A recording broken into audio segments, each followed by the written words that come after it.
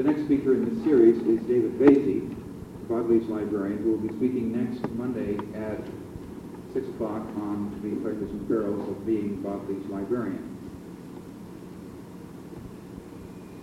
It's a great pleasure tonight to welcome Tanya Schmaler, who many of you know and know for the celebrated Schmaler collection of decorated and other papers, and it's a great pleasure to welcome her here tonight. Tanya Schmaler.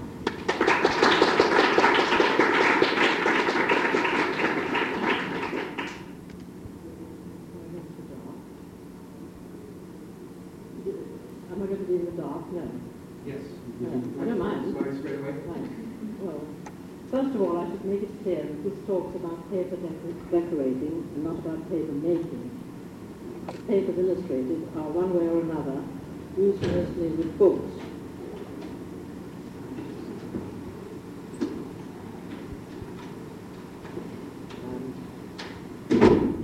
This prayer book is dated 1729, or as lining paper. This box in the Victoria and Albert Museum in London, of German origin, is in the 17th century.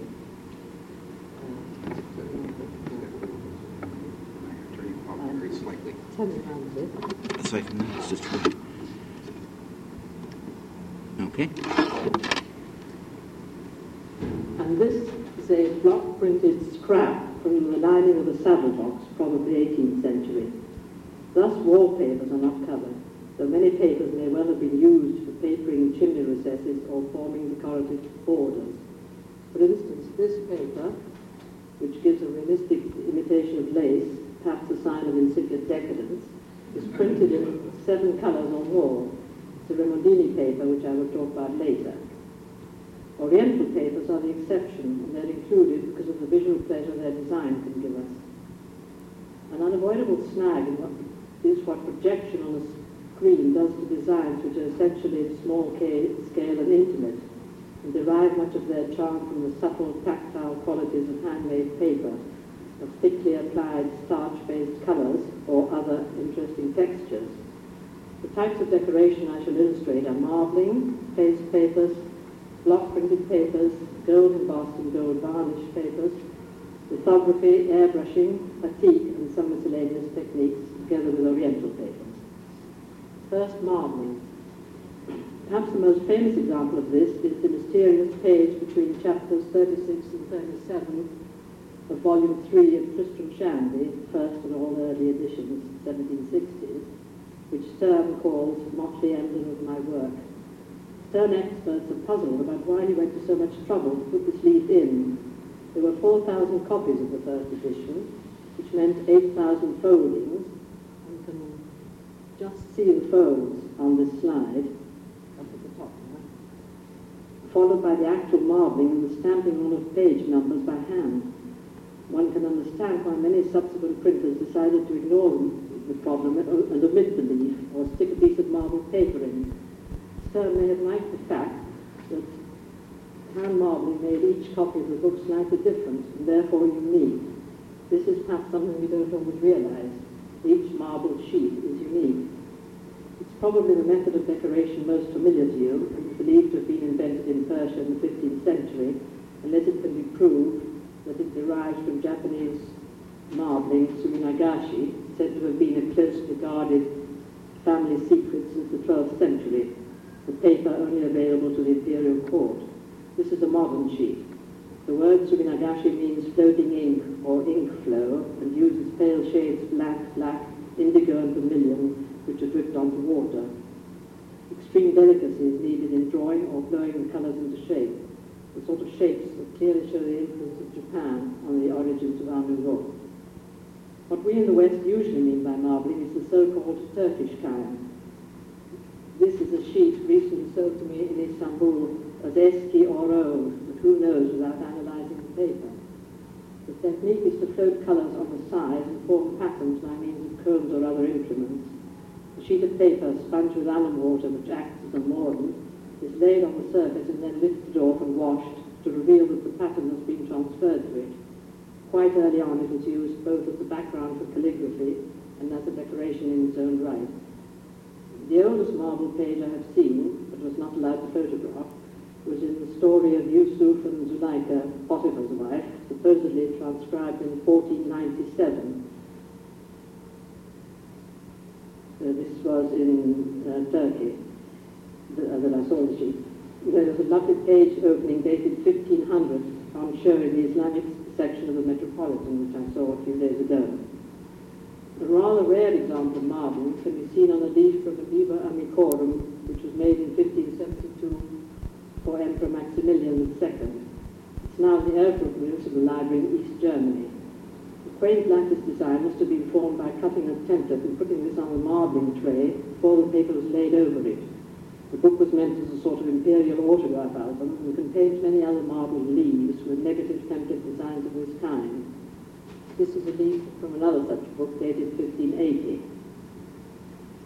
Here is a beautiful flower, probably Turkish, circa 1650, owned by the Deutsche Bücherei in Leipzig. Two superb examples of early marbling, about 1600, were used on facing end papers of the Persian manuscript now in the Austrian National Library of Vienna. And here is another example. Clearly marbling cannot have reached this pitch of subtle perfection overnight. This example, also from Vienna, is said to be of the 18th century. And I saw a very similar example in the Houghton Library last week. And here is an 18th century marble from India. Now to turn to the beginning of this century. These two pineapple stem sheets were designed by Paul Kersten for the Aschaffenburger Papierfabrik, a German firm which had a huge output of decorated papers of all sorts, as witnessed by the large number of sample books held, for instance, in the Paper Museum at The Hague or in the Olga Hirsch collection in the British Library, two of the most important collections. Because there was a limit to the number of slides you could be expected to digest, I've decided to omit examples of the work of well-known American marblers whom you most likely know, such as Christopher Wyman, who has so exceptional a sense of colour, Don Guyatt, who has established a whole school of marblers in Seattle, and Richard Wolff, the rare book librarian at Harvard Medical School, who pursues knowledge about the history and practice of marbling with extraordinary single-mindedness. Any review of contemporary marbling must pay due regard to the Cockerell workshop now near Cambridge. The papers of first Douglas Cockerell and then his son Sidney, both of them famous as bookbinders, have been in continuous production for about 50 years. They have always been made on a paper of durable quality, often a tough-laid craft paper which produces its own subdued background colour. If they sometimes seem to be almost too regular and perfect in execution, we should remember that they can be ordered in edition quantities and be repeated years later. Here, for instance, a large oval left unmarbled on the red base paper by the use of a drop of oxgall had to be of consistent size and position to take a gold-stamped design after the binding case of the book had been made in an edition of 500. During the late 1930s, Teresa Garwood, the wife of the painter and illustrator Eric Villiers, made a large number of oil marbles which have great individuality. These two papers are by Carly Frigge of Holland. And this by someone called Marie Rasso, is in the Bertarelli collection in Milan. There are, of course, dozens, if not hundreds, of excellent marbles all over the world. And so as to circumvent the problem of selection, I can't resist showing some tour de force, not really intended for books. These pansies are by Mustafa Yuskunmanjus Sputari, who signed this sheet in his time in haberdashery some years ago. The next four, of the 1920s, were photographed in German and Austrian museums, and are by, if one must know, Walter Zeidler and Koloman Moser, in a moment, both the fish, the founder of the Vienna Sezession.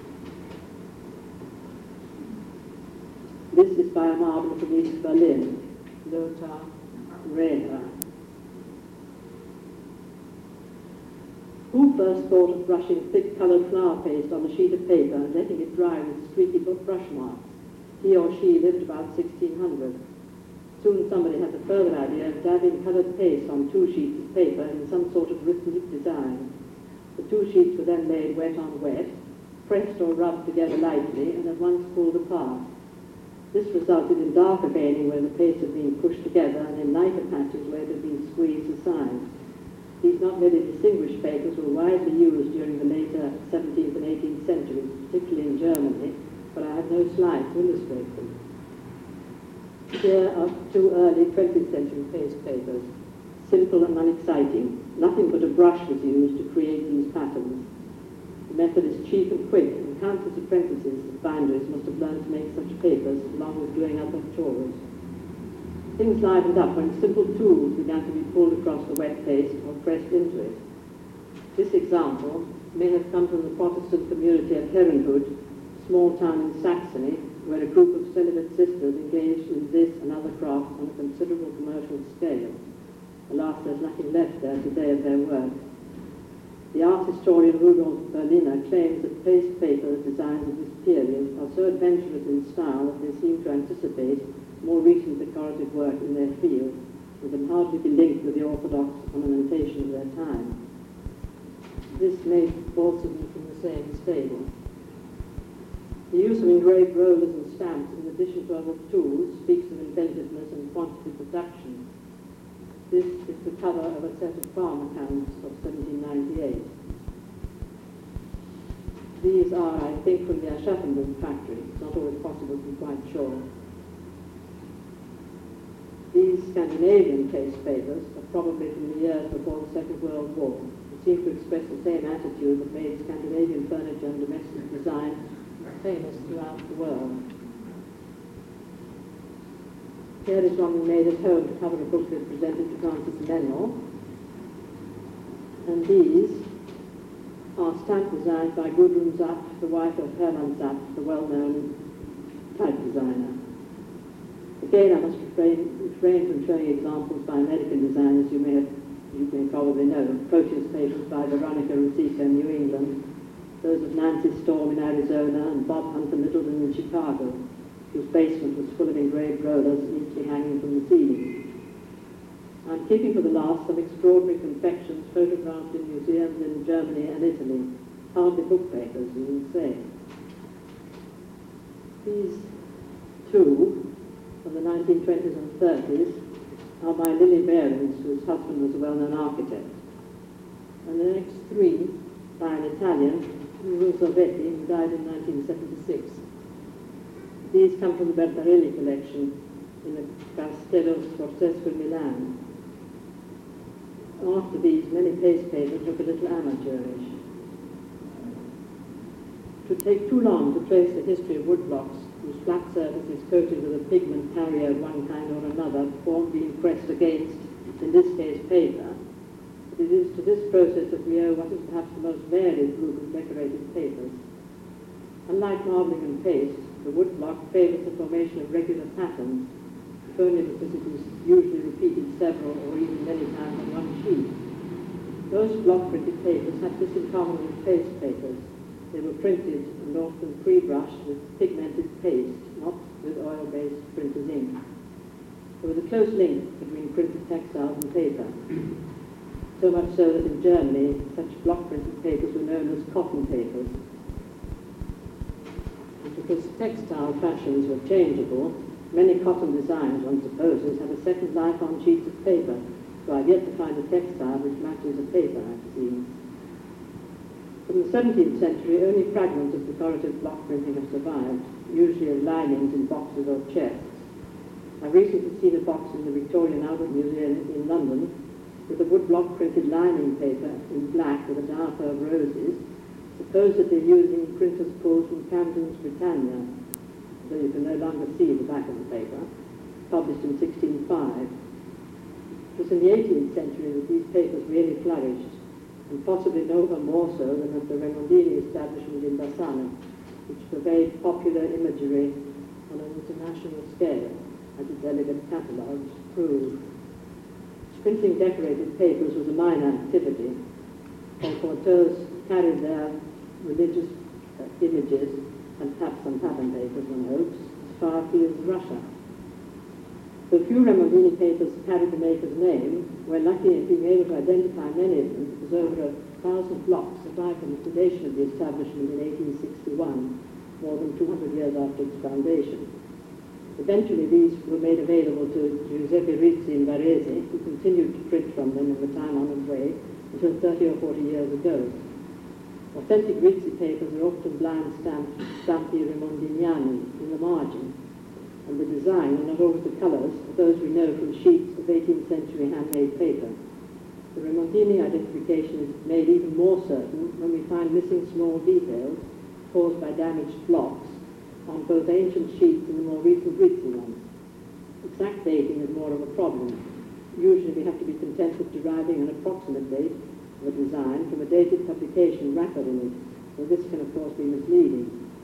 We reasonably assume that most of the examples to follow belong to the second half of the 18th century. This daring design in the Vaccarelli collection is of unknown origin, though doubtless Italian. The ochre and red seem to have been applied by hand, and the zigzag pattern looks oriental. In the same collection is this Remondini sheet, printed in black and white on paper previously brushed pink. Some differences in the detail of the upper and lower parts prove that the sheet was printed from one large block. The sheer diversity of designs you could get is remarkable.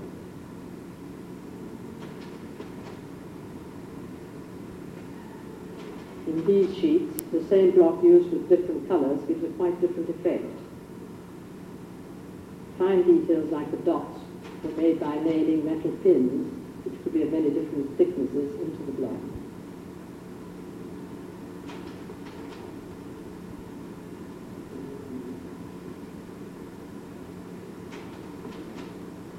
This last one, the modern Rizzi paper, was used by Francis Mennell on a nonsuch press edition of Tennyson's In Memoriam.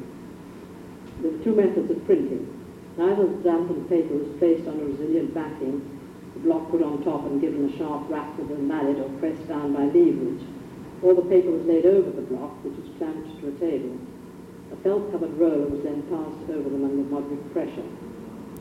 Though the Remondini dominated the market, they did not monopolize it, and there were several other makers in Bassano in the early 19th century, but these sheets are rare. This strange geometric pattern encircling little poses is Carlo Bertinazzi, number 1, Bologna, and very different from anything the Remondini ever did. It's from the B&A. This afternoon I saw another Bertinazzi in the New York Public Library collection. Another Bolognese printer who named his sheets was Bertuzzi.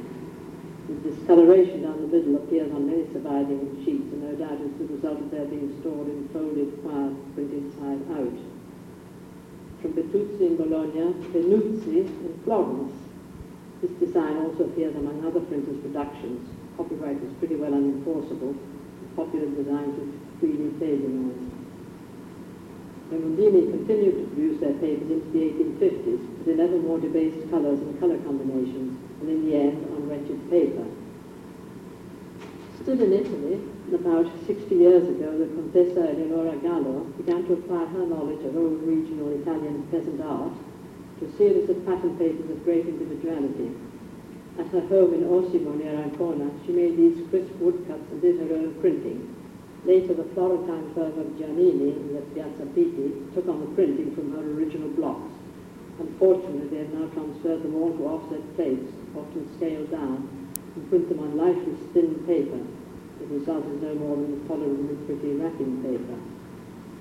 This mythical antlered four-legged bird from Sicily is also by Eleonora Gallo. A monogram, an E or N inside a heart surmounted by a cross of Lorraine, can usually be discovered somewhere on this sheet in the vertical plant stems.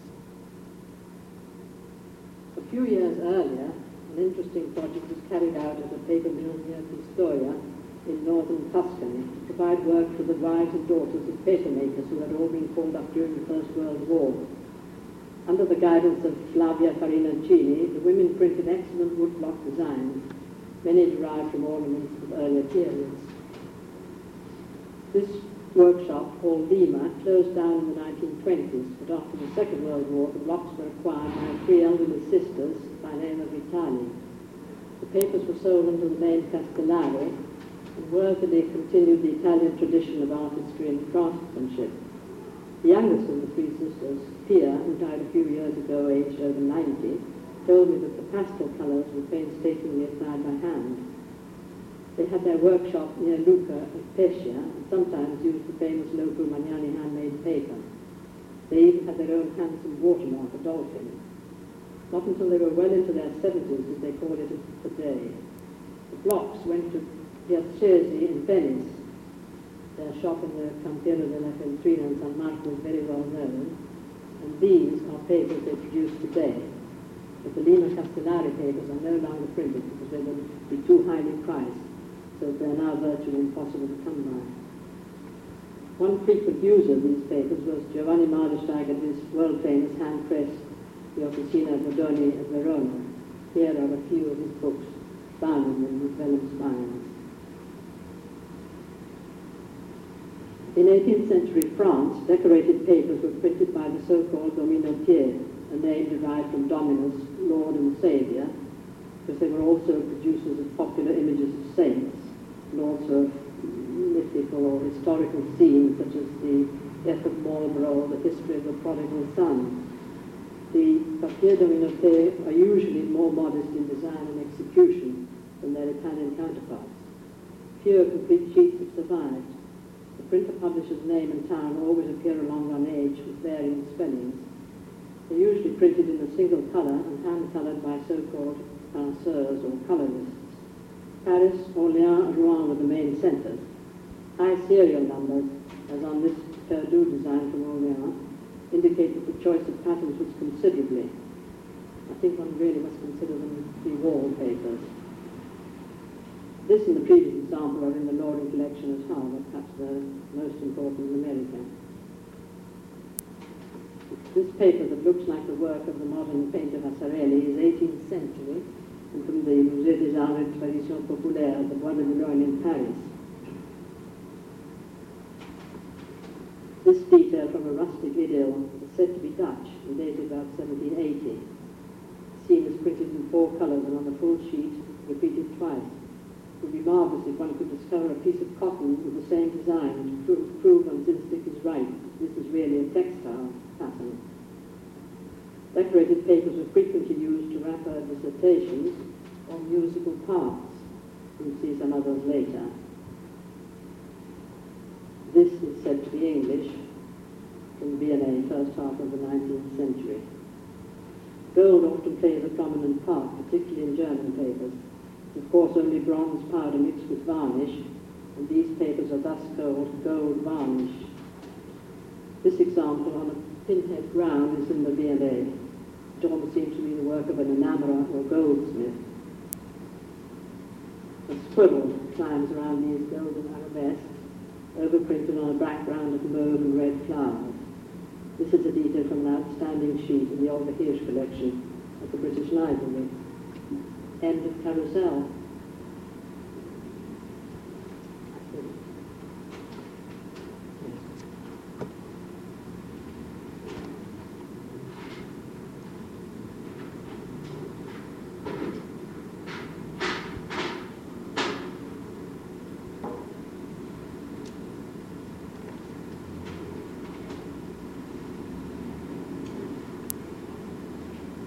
After these block printing examples, I want to introduce an entirely different technique, the engraved and heated copper plate from which, under heavy pressure, an embossed sheet is produced.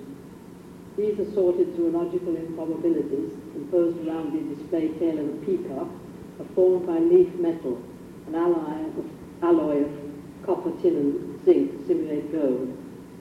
In Germany, which was the locus classicus for these papers from the late 1600s all through the next century, they are rather confusingly called brocade papers. In England and America we call them Dutch built, Dutch probably being a corruption of Deutsch and nothing to do with Holland. Foreigners are often blamed for producing inferior goods. 3 out of about 50 known makers in Augsburg and Nuremberg had a lion's share of the market. In Albert Hemmerly's book on decorated papers, Bible on the subject, he has catalogued some 600 designs. At the height of the embossing fashion, from about 1740 to 1790, at least 10 new designs a year came out. Hemmerly records only 5 makers outside Germany, Remondini is among them. There's only one 18th century embossing plate known to have survived. It measures about 12 by 16 inches and is 1/4 of an inch thick. The press was similar to an etching press, plate and paper were laid on a movable bed and passed under a heavy roller. On the hollowed out and engraved areas, the gold received no pressure and could be brushed off. You can see a picture of the press behind this woman here.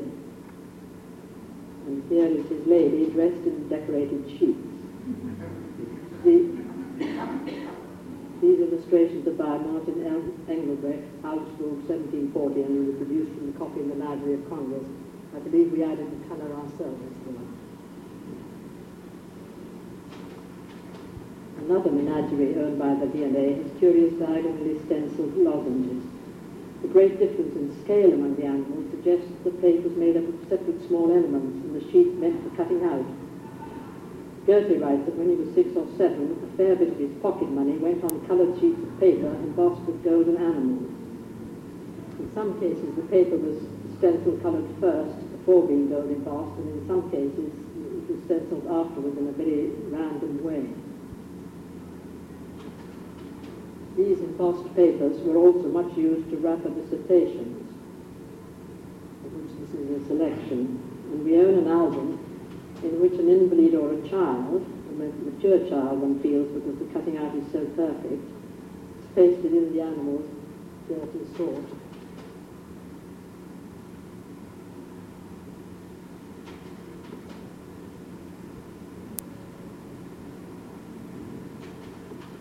Next, a strange detail from a sheet by Georg Popp of Fürth, circa 1710, from a private collection in Germany, and some further examples in the same and other collections.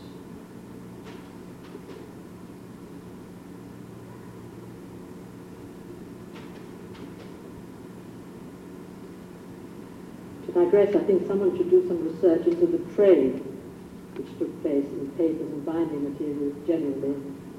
In the Bibliothèque Nationale, there's a letter dated 1698, written in Strasbourg, reporting at length on the purchase of reams of gilded marbled paper via Frankfurt from Augsburg, where the labourers would do their work more neatly than in Nuremberg. The invention of lithography brought about immense changes. As the 19th century wore on, almost everything became possible. Ornaments drawn with unprecedented machine precision could be turned into repeat patterns, which were extensively used in the 1880s and into the beginning of this century. Printed paper could be embossed to simulate anything from moiré silk to crocodile skin or figured wood. The past was raided mercilessly, and only rarely were the results of a kind, as perhaps here. But 100 years later we can look at with pleasure, of course one can with curiosity. Then came Art Nouveau, which under Japanese influence developed an entirely new language of ornament. The 5 examples in the German Jugendstil sample book belong to the period 1900 to 1910. The background is an Art Nouveau pastiche by Martin Battersberg, used as a binding for a Cambridge University Christmas book. The late 19th century was, of course, the period of William Morris's magnificent block-printed furnishing materials and wallpapers. But he did not produce decorated papers which could be used for binding. There are now albums of gift wraps featuring these designs and those of others.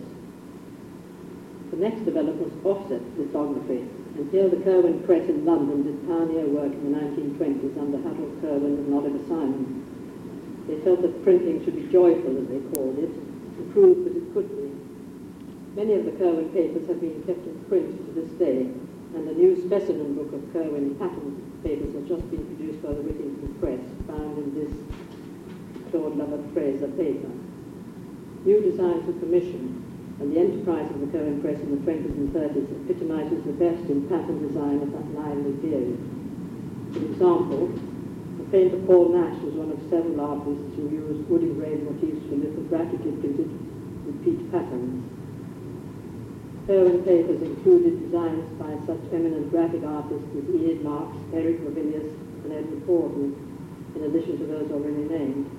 The war put a temporary stop to the growth of this series. How happily these papers lived on books is shown by this handful of volumes from the Novel Library series, a collection of classics published soon after the war by Hamish Hamilton and printed at the Curwen Press. I think they were sold at 8 shillings and 6pence. Simultaneously, a new paperback market came into the orbit of decorated papers. First was this remarkable series of Penguin musical pocket scores. This may have been the most handsome low-printed music ever published, normally at 2 shillings and sixpence, though the fatter volumes cost more. Then came the Penguin Poets, also in the same price range, but with a far greater circulation. The designs were specially commissioned. All this has now been swept away by the Victorian Revolution, which requires books to have a picture on the cover rather than a typographic design. No discussion of decorated papers in the context of the 20th century trade book would be adequate without mention of the German Inselbücherei. Launched in 1912, it was originally dressed in excellent reproductions of Remondini papers.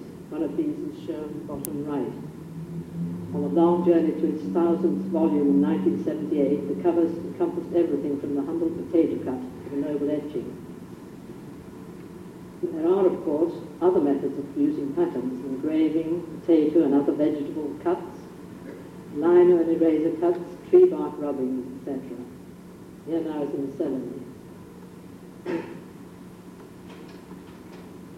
These are woodcut designs by John de Paul.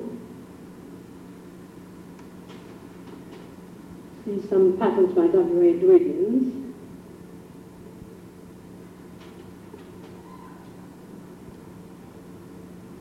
And these, because I don't know where to place them, as there are conflicting reports as to how they're done, either a resist technique or by the use of grooved plaster Paris plates. The well-known papers of the late Ingeborg Boyesen of Sweden, who also marvelled. These are by an Italian binder friend. This is an etching by the late Eliza Ingram of Baltimore. These are monotype decorations arranged by Frederick Ward in 1928. And these some typographic papers designed by Imre Knör in Hungary in the 20s. Abruptly, I'm switching to the east in the last century. This tarnished gold paper with an overprinted pattern in 2 colours forms part of a collection of textiles and paper made in India during the 1850s by the Schleckenreitz, 5 explorer brothers from Munich who were employed for 3 years by the East India Company. One of them was murdered while on duty, and another wrote books on the Mormons, the prairies of the American West, Santa Fe and South Pacific line. One set of these papers and textiles is in the India office in London. Though these papers were bought in Delhi, I'm sure they originally came from China because they strikingly resemble the so-called Chinese tea chest papers, thin sheets covered with even thinner metal foil and overprinted with traditional patterns. Last week in New Haven I found a loose book cover with the left-hand side paper on it. Similar papers were also produced without metal foil.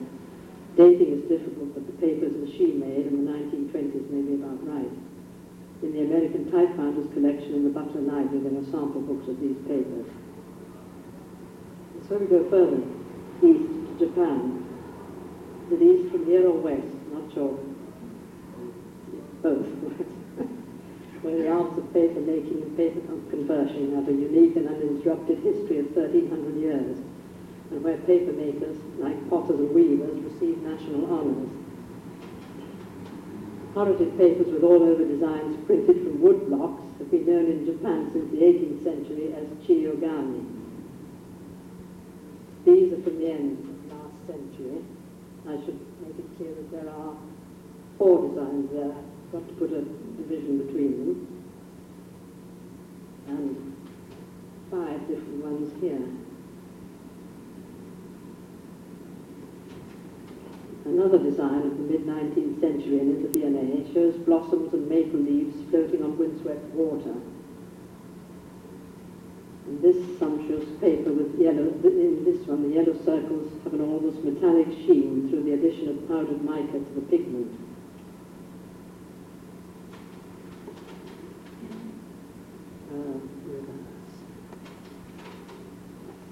This slide and the next show what amazing things the Japanese could do to paper while it's in the mold. Here, flocks of pale yellow paper fibre have settled at random on the dark blue fibres of the base sheet. And while this gold-flecked sheet was in the mold, a lacy layer of white paper made in a different mold at the same time was transferred and bonded to it. Here, the pattern of spirals is in the paper itself, made by directing water jets at it while it's in the making. These are further beautiful examples of treating paper while in the making. All three are in the paper collection of the Deutsche Druckerei in Leipzig and were probably exhibited in the Vienna World Exhibition in 1873, an exhibition of Oriental artifacts which had a great influence on European design. This is a binding made of very thick paper, embossed while wet, with a sort of wooden rolling pin on which the design has been cut by Sekitiro Goto.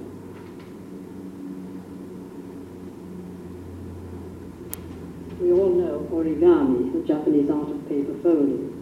Horizonigami means paper stained while folded or pleated. I've repleated this sheet to show how the colours were applied to the ridges by dipping and then allowed to run into the valleys of the absorbent paper. This is a spectacular sample of pleating in 4 directions, using natural indigo and lamp black as pigments. Here, horizonigami has been done in a way that might arouse the envy of an abstract painter. The full sheet consists of just these 6 large squares, each made up of 4 smaller ones.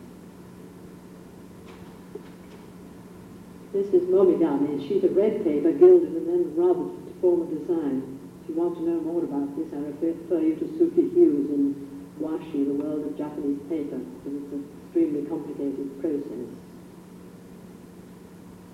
Almost last among the techniques for decorating paper that I want to show is Japanese stencil dyeing, katazamigami.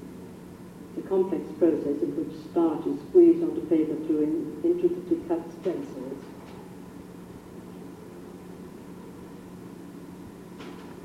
I don't know whether this slide helps you to understand the process. Probably not.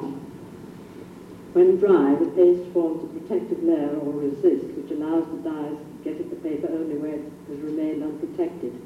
The dyes are applied across the whole sheet and deeply penetrate the highly absorbent paper. When thoroughly dry, the paper is soaked in lukewarm water. The starch softens and can now be rinsed off. Any dye that may have got onto the starch gets washed off with it. The protected areas now emerge white, or whatever was the original paper colour, but the dyes stay as they are because the soaking and rinsing does not affect them. Old stencils are cut on heavy, dark brown paper that has been toughened by repeated immersion in the stringent persimmon juice and by aging. They are masterpieces of craftsmanship whose makers are held in as high esteem as great paper makers.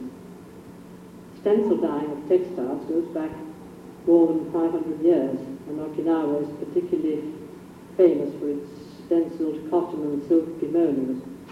The influence of the Okinawan style can be seen on this example.